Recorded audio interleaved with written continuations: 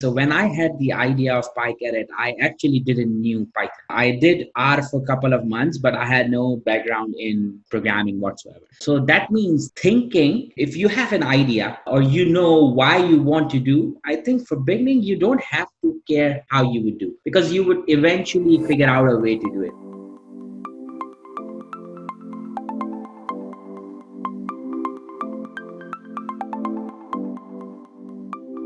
Moez, welcome to the CLL podcast. Congratulations on launching PyCaret 2.0. We'll talk more on PyCaret 2.0, but first let's look at your journey till the inception of PyCaret. You did your master's in economics from University of Karachi and then chartered management accountant from CIMA. You worked in East Africa in healthcare analytics and then moved to Canada. You became a chartered professional accountant. You worked in analytics at SickKids and Scotiabank and are currently heading Center of Analytics at PwC Canada. And then while you are in this role, you founded PyCaret. How has your journey been so far till this entire part of it, Moez? Thank you, Kunal. Thank you. I'm extremely thrilled to be here. The journey was exciting. I have always been in reporting and analytics role ever since I started my career in 2008. And I think 10 years ago, probably, that's when all the business process automation and process automation start to happen. And I was very early in my career, I realized that the things that we have been doing, especially in any department that deals with reporting, any department that deals with reporting and has data, I think I realized way back in the start of my career that things would change because the way process automation is affecting especially the operational tasks. So if you think accounting, there could be nothing more repetitive than accounting, right? So Correct. I think that's what got my interest. I was by profession, I'm a chartered accountant and I practiced it for a few years. Prior to that, my background, so my college is in medicine. So my background is in medicine. So I didn't had a formal computer science education per se, but I was always influenced by the way technology can change things. So I was very curious. I was always a very good reader. I would keep an eye on what's going on, what's not going. And when I moved from Africa to Canada 4 years ago, I saw an opportunity to revamp my career. And that's where I have chosen this, my second master's degree from Queen's University last year. And as I was going through the program, that's where the PyCaret idea started. And last 1.5 year was extremely crazy because PyCaret is like a full-time thing to me, except that it's not a paid job, it's an open source thing. So it takes a lot of time still because we are still a growing community and I am investing a lot of time in creating a team which is truly diverse, which has balanced strengths both in terms of software engineering and data science, and the team has the vision. So I think I'm investing a lot of time these days to create that team who would basically help PyCaret integrate more in community. Because at the end of the day, if community would not pick up this project, it would die just like any other open source project. The only difference between good project and great open source projects is community. So I think it was an excellent journey. And if you ask me whether I would repeat that, I think I would say yes without any hesitation. Thanks for letting us know your journey. And hey, for the podcast listeners here, we wanted to also thank Jayan for putting all of this content and research for us so that we could design the flow of the podcast. So, Moise, you're currently working as the head of Center of Excellence as PwC. What are some of the challenges you face while working on this current role? Can you let us know about some of the top challenges? Sure. So I think it's not just specific to PwC, but because I do a lot of consulting and academic research as well. So I think at the end of the day, what it boils down to is, I think the lack of, I don't know if this is the right word, but I'll still say it. I think it's the lack of clarity from people. I think the expectations from business of what analytics, advanced analytics, and data science can solve, I think it's still a myth in some part because I think that clarification is not there. So the expectations are not real. I think that's the biggest challenge. The gap between technology teams and teams who have business requirements. That gap is, I think, in my view, it's the most problematic thing in today's analytics space. Agree with you, Moez, on this. I was in a client interaction sometime back, maybe let's say 2, 3 years back, and like the way you said the gap between technology and how analytics or machine learning space looks like, it was huge. Like they came up with a simple statement: can you give us this particular answer by doing machine learning? And they didn't have any background data or any supporting data to even give us to even get to that answer. So that was a big eye opener for me also. Yeah, and I also think I think it's really good that AI and data science and all these fancy terms are getting a lot of attention in last 3 4 years, especially when we have seen few practical applications of deep learning. So it's really getting that buzz around it. But not everything in this world can be solved by machine learning and deep learning. The problem is just because it's too cool, everybody thinks that deep learning is ultimate alternate to everything else. It's an alternate to your business acumen. It's an alternate, or I would say it would substitute your business knowledge. It's a better version of machine learning. It doesn't require you to have a statistical knowledge. It doesn't require you to have common sense. All this is not true. It's not. It's very good that we have advanced so much into data science and all these cool things going on these days, GPT-3 and all. I think Mhm. it's really cool, but it's not replacement for anything and everything in the world. So I think that, especially when I see that kind of confusion in young data scientists or students, I Mhm. think that's where we need to control that. That's where we need to advocate and educate people that deep learning is not a better version of machine learning. It's not a substitute of statistics, classical statistics. It's a great technique, but you have to have certain, like you have to meet certain requirements in order to get a value out of it. You cannot absolutely apply RN and CNN on Titanic data. So I think I think we all need to, as a community, need to play a role there to educate young data scientists and students. Because at the end of the day, like 10 years or 20 years from today, the talent pipeline that we have, I think they are the one who would shape the future of deep learning or machine learning 10 years from today. So it's very important. You brought out a very interesting point, Moez. A lot of focus is there on AI, machine learning, and all of the cool jargons that you mentioned. But again, do you think in colleges the focus for domain understanding or like thinking about a business problem and trying to bring out relevant solutions without involving MN or AI per se? But do you think that gap in what universities are teaching or what students are learning, is there a gap between what's happening there?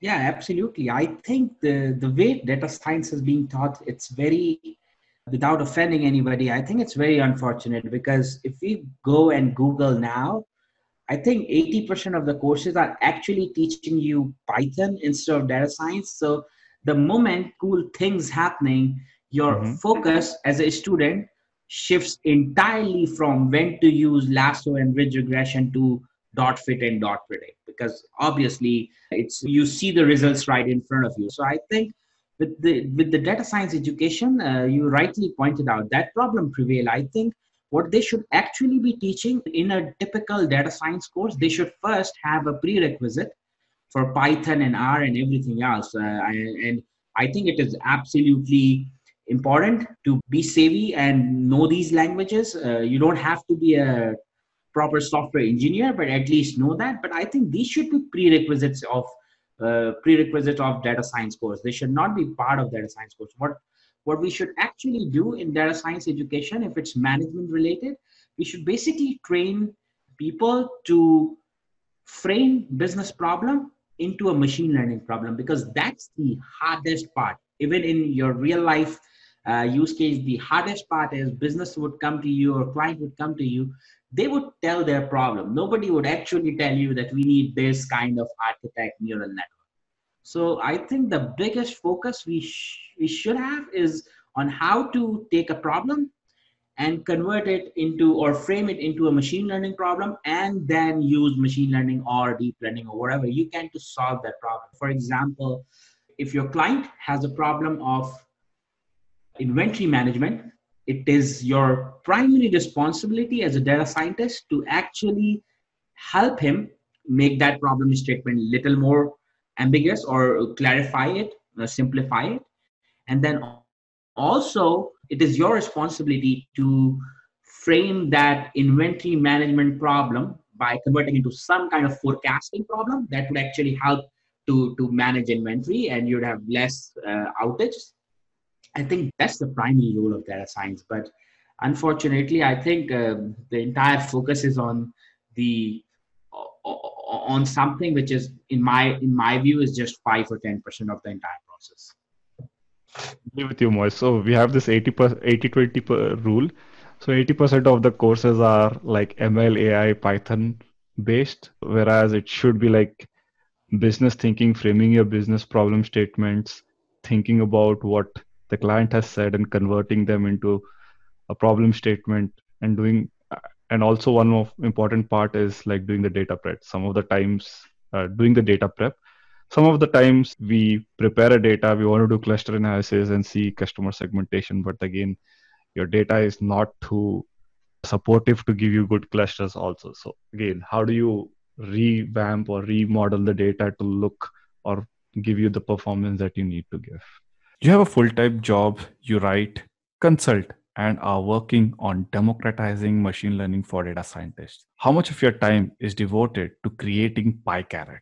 I would say when I started this, it was more like a full-time job. I used to work 18, 20 hours sometimes in a day, especially during last summer. But these days, after the second release of PyCaret, I obviously have a good support from community. So as we are talking now, there are developers already working on the code, and I think maybe in few weeks we would PyCaret as a public organization. So I'm hoping to have more community and more developers to contribute. So with that, my time obviously would be very limited to vision and leadership. But the way I managed it for last year is basically by working excess hours. There is no substitute of hard work. You have to put in that hours, and you have to put in that work to create something like this. It's impossible to create something like this in a 7 hour workday. So obviously, with all of the time that you have spent, and since you are also not from the tech background, like many are fortunate to come from, like coding comes naturally to a lot of them.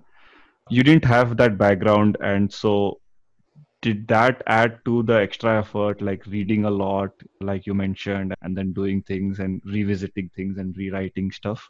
Did that happen to you during that period?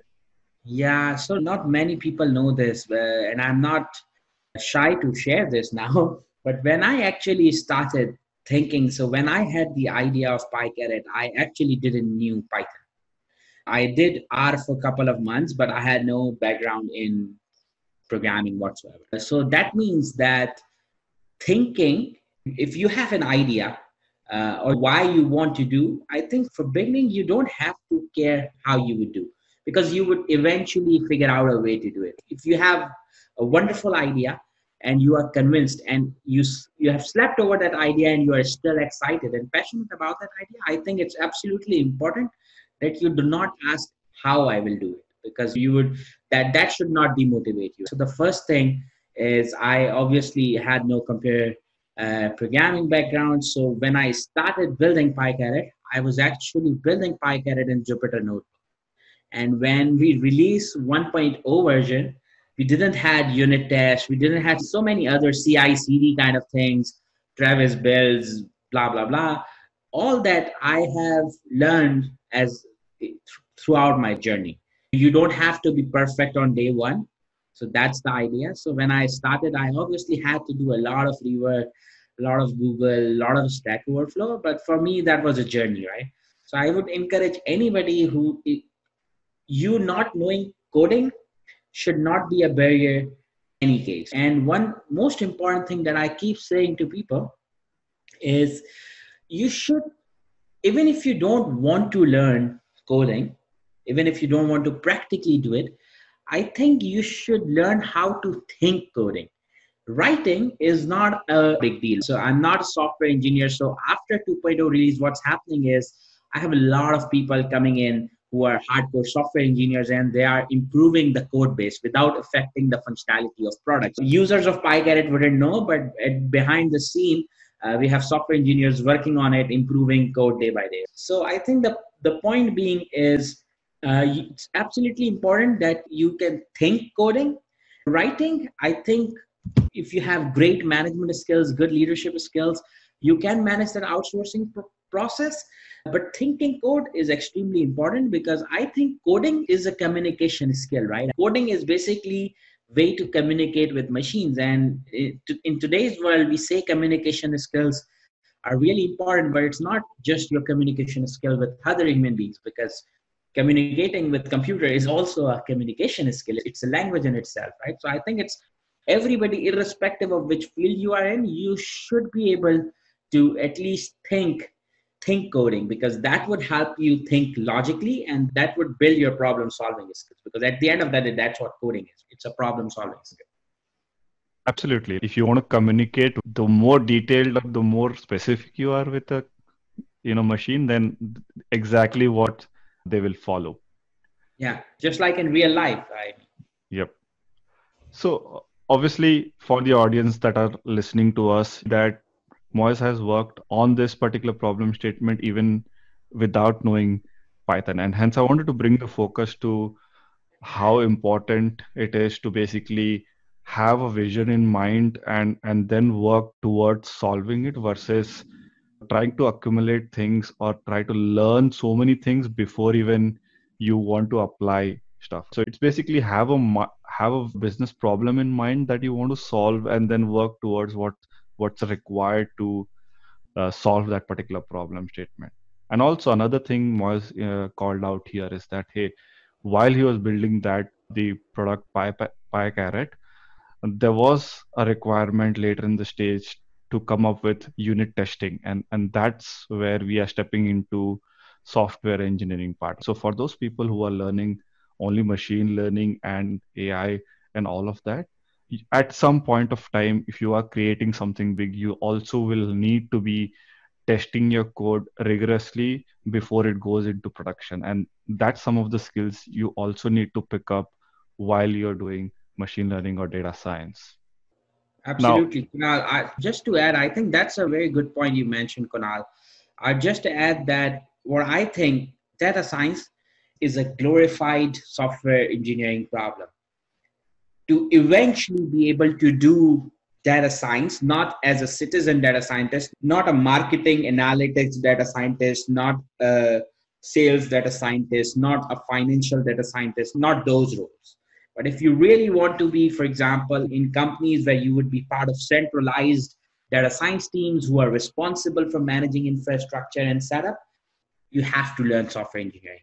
It's a glorified software engineering problem at a scale. There is no way you would be able to make it big without software engineering skills. So that's if you are targeting roles in centralized data science teams. agreed, Moez. So, Moez, this is the first time I'm talking to somebody who actually created a Python package, and I've always been fascinated with creation of Python packages. We'll speak about creation of PyCaret later, but first, I wanted to know what was your marketing strategy to take a finished version to market? Interesting. So this is a good question, because every time anybody asks me about it, my answer is use PyCaret as a package because people use it as a Python package. For me, it's a product where package is only 10% of it.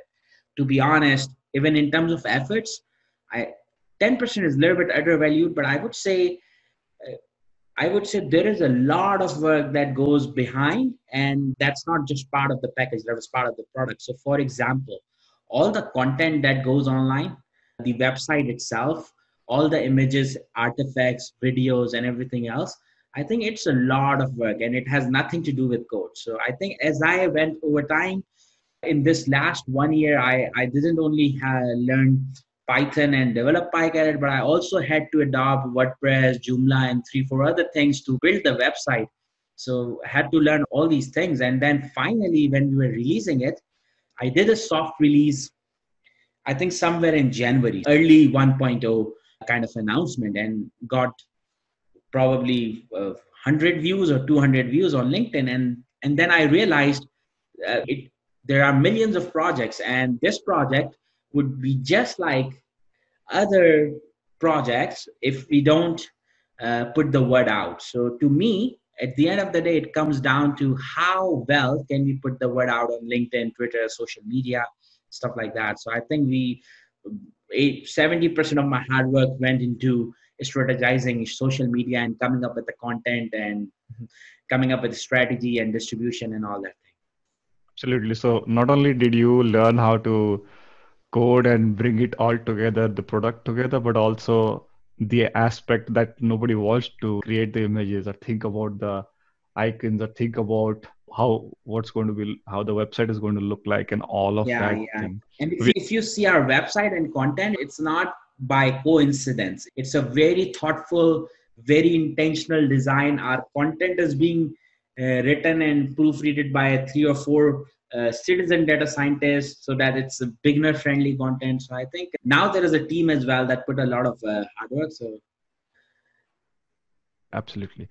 Now, at CLL, we are also working on the similar pace. So we feel you on terms of the marketing strategy. At least we are like creating images, short videos, and promotionals, and then getting into medium. So all of that work is like overwhelming at some time. But again, at some point, it is also an enjoyable process because we love putting good content out. yeah. Another thing I wanted to ask on this, Moez, is that obviously, PyCaret came out of some inspiration, but did you measure a product market fit for the open source products, PyCaret? No, I didn't compare or I didn't do any formal need analysis or gap analysis because it actually, as I mentioned, it actually started in Jupyter Notebook. So when I was building it, I had no idea that 1 year later we would be using PyCaret on GPUs and we are now doing so much cool engineering and stuff. So I had no idea back then. If I had a little bit idea, I would obviously do some kind of need analysis. But over time, I think with 2.0 release, I think PyCaret has taken its own position. So people tend to compare it with scikit-learn and other libraries, but I don't think so because PyCaret is not an algorithmic library. We don't have algorithms and we don't intend to include our own algorithms. So we don't have any research behind it. But I see PyCaret as a replacement for the code that you would write if you were to directly work with scikit-learn, XGBoost, like GPM. So I think PyCaret has its own unique position. That's very coincidentally, I would be very honest, when we started building it, I never thought that PyCaret would replace boilerplate codes. Probably 1 year ago, I even didn't knew what is boilerplate. So I think it has its own space in open source. Correct. So you're saying it doesn't compare well with the ML frameworks in scikit-learn or let's say H2O or Teapot, all of these things, but there's some part of automation going on behind. Does that part of automation compare to the existing AutoML frameworks that we have, like H2O or Teapot or AWS So Autopilot? So I never created PyCaret with the intention for a complete autopilot. In before the 1.0 release, we had an AutoML which was pretty similar to H2O and Robot, which is basically you have a library of models and you would basically based on some kind of space optimization, you would iterate over your library and create different models. Right? That's what AutoML is. I think Google is the exception as it's using reinforcement learning to define the search space. But I think with all the other tools out there, open source, paid, non-paid, the initial search space is still randomly defined. It's not using transfer learning or genetic programming. But with PyCaret, I never aim to create AutoML because there are already enough AutoMLs, and I think H2O framework is also pretty solid. I created PyCaret for in-person modeling experience. So you're sitting in front of computer, you are coding, and your aim is to train a classifier that you can use to predict on new data set. It could be in production, it could be your school, it could be research, it could be academic. And as you are doing the amount of code you write or the amount of boiler code that you have to maintain it, because 90% of students If they're not coming from a computer science or quantitative background, they would basically have a R file or a Python file somewhere where they would have this code that they would copy from here and there. So my idea was to basically replace that, because being a student myself, what I realized is people spend way too much time in deciding cross validation, in deciding split, in deciding metrics, in deciding this and that. I think I think we should spend some time, but I don't think so. 90% of our time should be spent on just coding it so that you can get one number out at the end of your experiment. So I actually wanted to replace the process for those academicians, students, researchers, and data scientists. So replace the kind of coding, replace the, or get rid of the need to write 10 lines or 20 lines of code just to achieve a simple thing. And with time, I realized, although we should not do it, but if you read PyCaret code, like it's literally like English language. I think I would say we should always put comments in our code, but I think with PyCaret, especially when I put comments, I don't think so my comments make sense, because literally we are writing create model, and the comment of that line is creating a model. So comment doesn't add any value, because the functions themselves are very intuitive and easy. So I never wanted to be in the space of developing world-class auto ML solution, because I'm not a huge believer of machines replacing everything. I don't think so. Auto ML is, don't get me wrong, I think so. Auto ML is really good, but I don't think so. I think so. It's overhyped. It's simply asking machine to perform something under loop. That's what it is. And when it comes to decision about whether we can use AutoML framework in production, I don't think so. A lot of people will be comfortable with that uh, as well. Yeah, and the problem is the AutoML frameworks, which are selling themselves as software as a service. So, for example, DataRobot, they're good, and I consider them good because it's not just the training part. Because training, obviously, under the hood, there is nothing proprietary in data science, right? Nobody has this one algorithm that outperforms everybody. Nobody has it. There is no algorithm like that. Everybody is using the same collection of algorithms. So there is nothing proper. But I think companies like DataRobot, they have very strong MLOps. So if your citizen data scientist would use DataRobot to train the models, they would also maintain the entire life cycle of model inside DataRobot. So it's a very strong software in a sense that you would have a complete end-to-end ML cycle. You can do monitor data drift and stuff like that for future. So I think with that sense, it's a good software, but I think it's very expensive. So in order for you to afford that, obviously you cannot buy a personal license for data, but there's no such thing as a $25 or $100 license per month.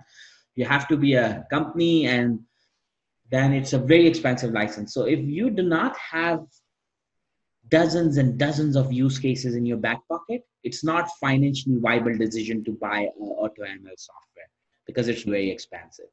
Machine learning platforms as a service. So for example, Azure has its own machine learning AutoML service. Google has AutoML service. It's called Google Tables.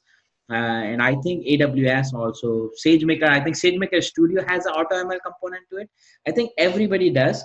And those are the subscriptions you can use even as an individual, because obviously you, first of all, you get a good amount of credit when you sign up. So if you want to learn, you can learn it.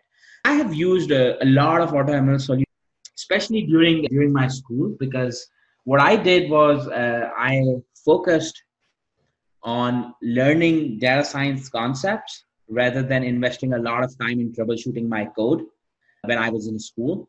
And then I later catched up with code at my own. So that's the strategy I use. But I think AutoML softwares, that I don't think so. I don't think so. It's gonna be a replacement for most of the companies. I don't think so. It would replace production level data science teams. Absolutely, absolutely. And also, I mean, you mentioned how you wrote this low code, so that how you wrote PyCaret, so that it basically can help a lot of people think versus fumble about what Exactly. strategy, cross validation, and all of that is happening. Exactly. Yeah, So when I was in school, like, and this is, I'm pretty sure this is normal with everybody. like 70%, 60% of the time, 50% of the time at least, people would discuss this code is failing, that code is failing, this is happening, that is happening. The problem with the open source frameworks are in Python, it's never same. You send me your code, if I don't have an environment, it can fail, right? So that's the biggest problem. And your day one doesn't start on Docker. That's the problem. It starts on your local PC and then your code keep failing. And 50, 60% of the time, you just invest in troubleshooting this, which you would actually not do in real life. Because if you really don't know how to troubleshoot your code, one, either you would never become a product, you would never be a data scientist or a software engineer, because if you don't know, you don't know. Two, you are wasting your 50% of valuable time in something which you would not care about in future. Because if you don't want to become a software engineer, you would be a citizen data scientist. There would always be a team of engineering who would do this code, right? In production environment, if you're a dead beginner, nobody would even let you touch the systems. So you would never be doing this coding stuff if you can't do it today and if you don't want to learn. So I think your time, 50, 60% of time, it's well spent in thinking about more creative ideas on how to solve this problem rather than thinking about should we now train support vector machine. So that's the original reason I created PyCaret. Absolutely agree. So now obviously you moved from PyCaret 1.0 to 2.0, and then the whole idea behind this is that you keep improving the way we look at data science in terms of simplicity. So what are the significant features that you introduced in PyCaret 2.0, and what are the features that are there in pipeline that you want to further add? Okay, so I think the biggest change for me from 1.0 to 2.0 was when I released 1.0, we had a lot of people logging issues in first few days after the release. And the issues are mostly around cannot some kind of error. And that error was based on the fact that I actually never took into account that people would use PyCaret in command line. In SageMaker, people would use it in different environments. At that time, I thought it's Jupyter Notebook only. But after releasing 1.0, I realized target audience is much more broader and bigger than just students. So in 2.0, the first biggest thing we did is we make it compatible with command line. So we are using HTML heavily, and that is causing a failure in 1.0 when you use it outside of Jupyter Notebook because of that interactive display grids. So in 2.0, we made it compatible with command line. So you can pass a parameter when you initialize the setup, and you can use it in terminal, you can use it in Spider or whatever environment you want. So I think that has just increased the market size for us, or the number of users for us. The second biggest thing in 2.0 is the integration with MLflow. So MLflow is an open source Python library. It's not just Python, it's in R and other languages as well, but it's created by a team at Databricks, and it has a natural integration. If you're using Databricks, it gives you end-to-end ability of not just training model, but also basically maintaining the life cycle of the model. So we integrated or adopted to the back end of MLflow. So now you can actually use PyCaret not just to train your models, but also to store the artifacts and manage the deployment, which I think which makes it more accessible, and which makes PyCaret more practical, right? Because now you would not only train your model, but you would also maintain it. And the reason, and again, this was always part of the plan. It was left out in 1.0 because we wanted to test the market and see how's the exposure. But it was always the plan, because I have seen people managing notebooks like Final 1, Final 2, 9, Final. And then imagine if you're using Jupyter Notebook to train your models, I absolutely have no idea today how is this world, everybody in this world, how are we keeping track of it? Because if in one Jupyter Notebook you have tried 30 different things and trained 10 different models, now you have not just the models, but the entire pipeline that you have to pickleize. And not just that, but you generate a lot of metadata. That's a little bit different than software engineering, in a sense that in software engineering, your goal is clear. From point A to go point B, you exactly know what needs to be done. In data science, there is a reason it's called experiment, because there is no clear path from going to from going A to B. There is no objective that you have to go to point B, but there is no clear path. So there is an experiment process in middle, right? And because of that, you generate a lot of metadata. If you train 50 models, you train, I don't know, maybe thousands of data points in terms of metadata. So all the models has hyperparameters, and not just the model, all the pre-processing pipeline that you have used to train the model, all of them has hyperparameters, and the metrics that you generate, accuracy, AUC, blah, blah, blah, all those by 10-fold or 20-fold or whatever number of folds, all those data points, how do you, one way is you run it in a notebook, copy the number, paste it in Excel and maintain a table. That would be, you can do that for 5 models, but that would be a very stupid idea if you're regularly doing. So I think that for me, that's a game changer, because I'm not just the creator of that, but I use that at my work, and I know a couple of companies using it already, and it's a wonderful feature. Absolutely. I've also tried integrating PyCaret with Power BI, and the process was seamless, Moez. The way it was done, the simplicity at which I wrote the codes and then just ran it, and it worked all together. Did you like think about integrating PyCaret and Power BI initially, or like it came up because of the use cases that you're dealing with at some of the roles that you're working with? No, I think even when we released 1.0, we had these integrations in our mind. We know it was working with Alteryx, 9, Power BI, ClickSense, and a few other tools like that.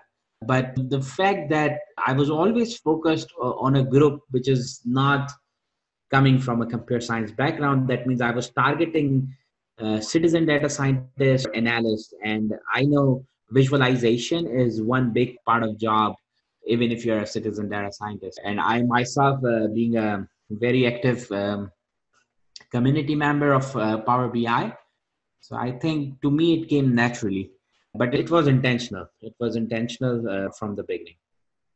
We just Absolutely. created a lot of content around it to promote the use. I don't think so. Before PyCaret, if you would go to YouTube and search machine learning in Power BI, you would see 1 or 2 videos maybe, but I don't think so. It was a very popular idea before PyCaret. Absolutely. We'd love to see some of these use cases come on very easily, like especially when we are trying to do cluster analysis and showing how clusters are moving in for different customers. That will be a very good use case, because the way the place where I work, Dell marketing team, we analyze customers and we do targeting a lot. So having the custom clusters put in place and should be easily distributable so that everybody can look at it and then take necessary targeting decisions on that cluster analysis. So that for me was a very exciting use case that we could give a shot. Yep. Okay, here's another question on that many data scientists that are currently not working in PyCaret. What is it in them? What is it? Why would they move from their comfort zone to a PyCaret? So I'm talking basics, basically not exactly moving from what they're existing using, but how do you see that current data scientists, they augment their entire journey of data science with PyCaret? So how do you see that unfolding? Well, I don't think so. It has to replace anything of what you're currently doing. It's one more tool in your toolbox. So I think take it that way. It would save your time. It would save you a lot of time. And I think it wouldn't be about who can build the models or who can do this thing. I think in future, it would be more about who can do this efficiently. Because I'm sure companies would care that you don't take 1 month to train one model. So I think it would save you time. There's nothing to lose. There's absolutely no learning curve. Under the hood, it's scikit-learn, it's XGBoost, it's LightGBM, it's SCADBoost. It's everything same that you have seen. And the way PyCaret, it's developed based on a functional programming pattern. So it's functionally typed. But the way it's developed, it's a hybrid for us, because the objects or the models that you get out of PyCaret is actually a scikit-learn object or a LightGBM object or a CADBoost object, and and those are basically sklearn or LightGBM classes, and you can interact them in the same way you would do if you're working with scikit. What it saves you to do is every time when you start your training process, PyCaret would save you time so that you don't have to set up your cross validation strategy every time.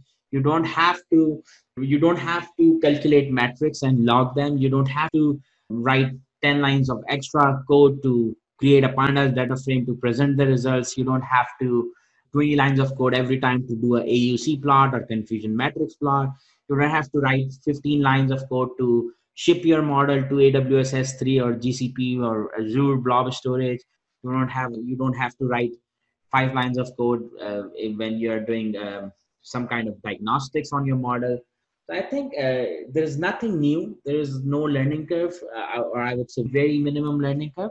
So there is nothing to lose. For data scientists, I think if you would make an effort to adopt to it, you would realize that it's very intentional. We have created in a way that you can use this in your existing ecosystem, even to a point where if you don't have anything else and if there is a need and you have to do it, you can literally take PyCaret and write PyCaret code in your SQL server, like literally. And it's not a big deal because if you have seen PyCaret's code before, it's actually not, I wouldn't even call X lines of code because you're not even writing complete lines. You're literally writing create, tune, ensemble. So they are not even just lines, they're just words.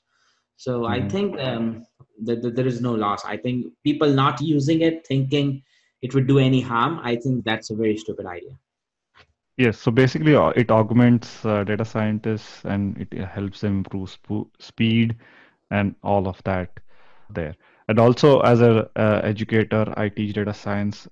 I think beginning with PyCaret will be very simple when we are teaching. They get the entire concept and then they can, pick up a lot of other things moving forward and, customize if they have to. But with PyCaret, it will be very simple as, okay, we are going to do this, we're going to tune models. It'll be one or two lines of code, and then they see that entire process working in front of their eyes.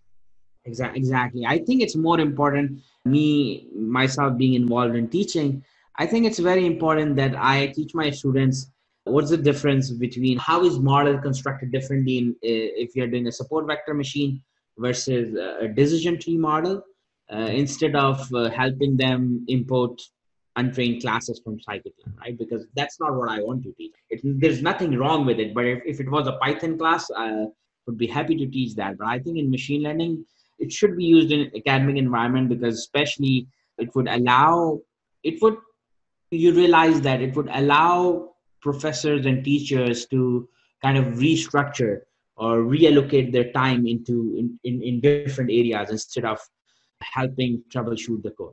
PyCaret is open source, as you mentioned. How do you sustain PyCaret financially? Do you have a plan to bootstrap or get some funding for PyCaret? So far, everything that I have self-funded. I haven't asked for funding from anybody, neither did anybody has shown interest in funding it. So far, everything is self-funded, including website, domains, licenses, registrations, videos, everything else. But I think going forward, we have a few routes where we would go, especially after 2.0 release. We have a few tech players reaching out to us, and I think we'd have good prospects in getting a support from these big companies in terms of not just in money, but also in terms of developer support. So normally they would contribute in terms of they would allocate a student FT to you or probably part-time developers on the project to keep it going. So with this, Moez, we want to do something fun with you. This is something we call as a rapid fire round.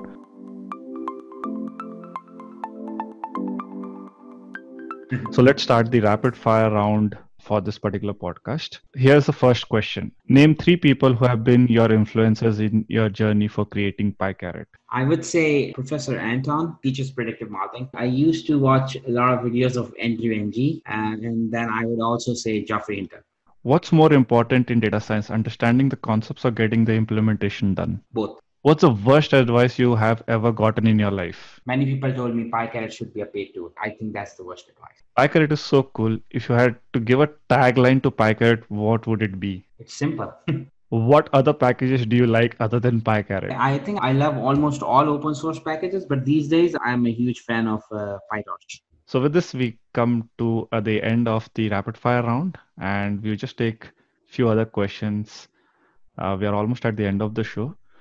So I'm very curious to know why the name PyCaret.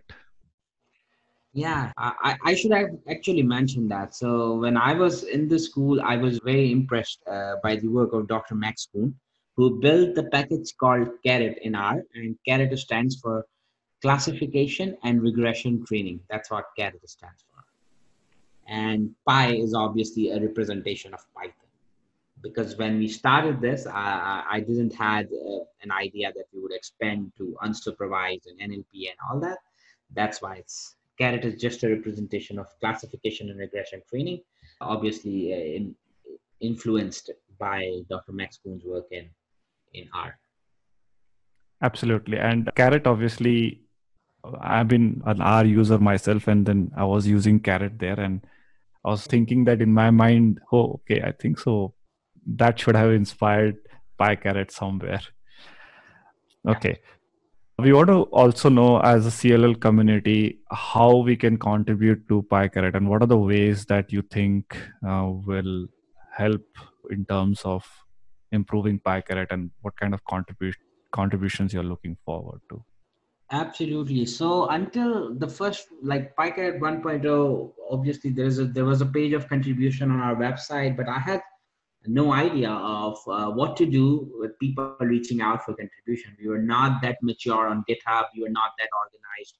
But now, as we speak today, most of the things are streamlined. So if you are into coding and you are looking to contribute, go to our GitHub. There are open issues and there are help wanted tags everywhere. And things that are urgent, I also pin them. Things that on the top of our GitHub are my personal messages, is like a request or a call for help from experts. So if you are into technical things, we need you very much in order to grow in future. I think you should see our GitHub, start contributing on open issues. There is an active sprint going on for next 2.1 release, which is going to be at the end of this month. So there is a active sprint, contribute your code, contribute improvements, and there would be major refactoring projects that would go on. And I'm already forming a team for that. So feel free to reach out to me on LinkedIn if you are really experienced, seasoned software engineer and you can give your time. I think you should. And if you are not software engineer, you can still contribute a lot by contributing in documentation. You can help us improve documentation. You can help us develop content. And I think I consider content as a very big part of PyCaret. So if you're not into coding, but you can write, and I think reach out to me. That's a very important area to contribute as well. Awesome. So the audience that is listening here, you heard him. Basically, there's a lot of things that you can do, documentations and all of that. And if you're like non-tech, documentation is one of the things that you can pick up. If you're technology, all the things that Moez mentioned. And the other part is obviously there's a lot of use cases that can be done with PyCaret that can help the community know how to use PyCaret as a product. So if you have those use cases, please have them coming. Thanks, Kunal, for having me here. It was a pleasure and fun to be here tonight. And to all the listeners, make sure you subscribe to Co-Learning Launch YouTube channel as well as PyCaret's YouTube channel. Co-Learning Launch, they're doing fantastic work building tech communities across the globe. Thank you. And we just wanted to call out Chayan's effort and Yogesh effort for putting all of this together.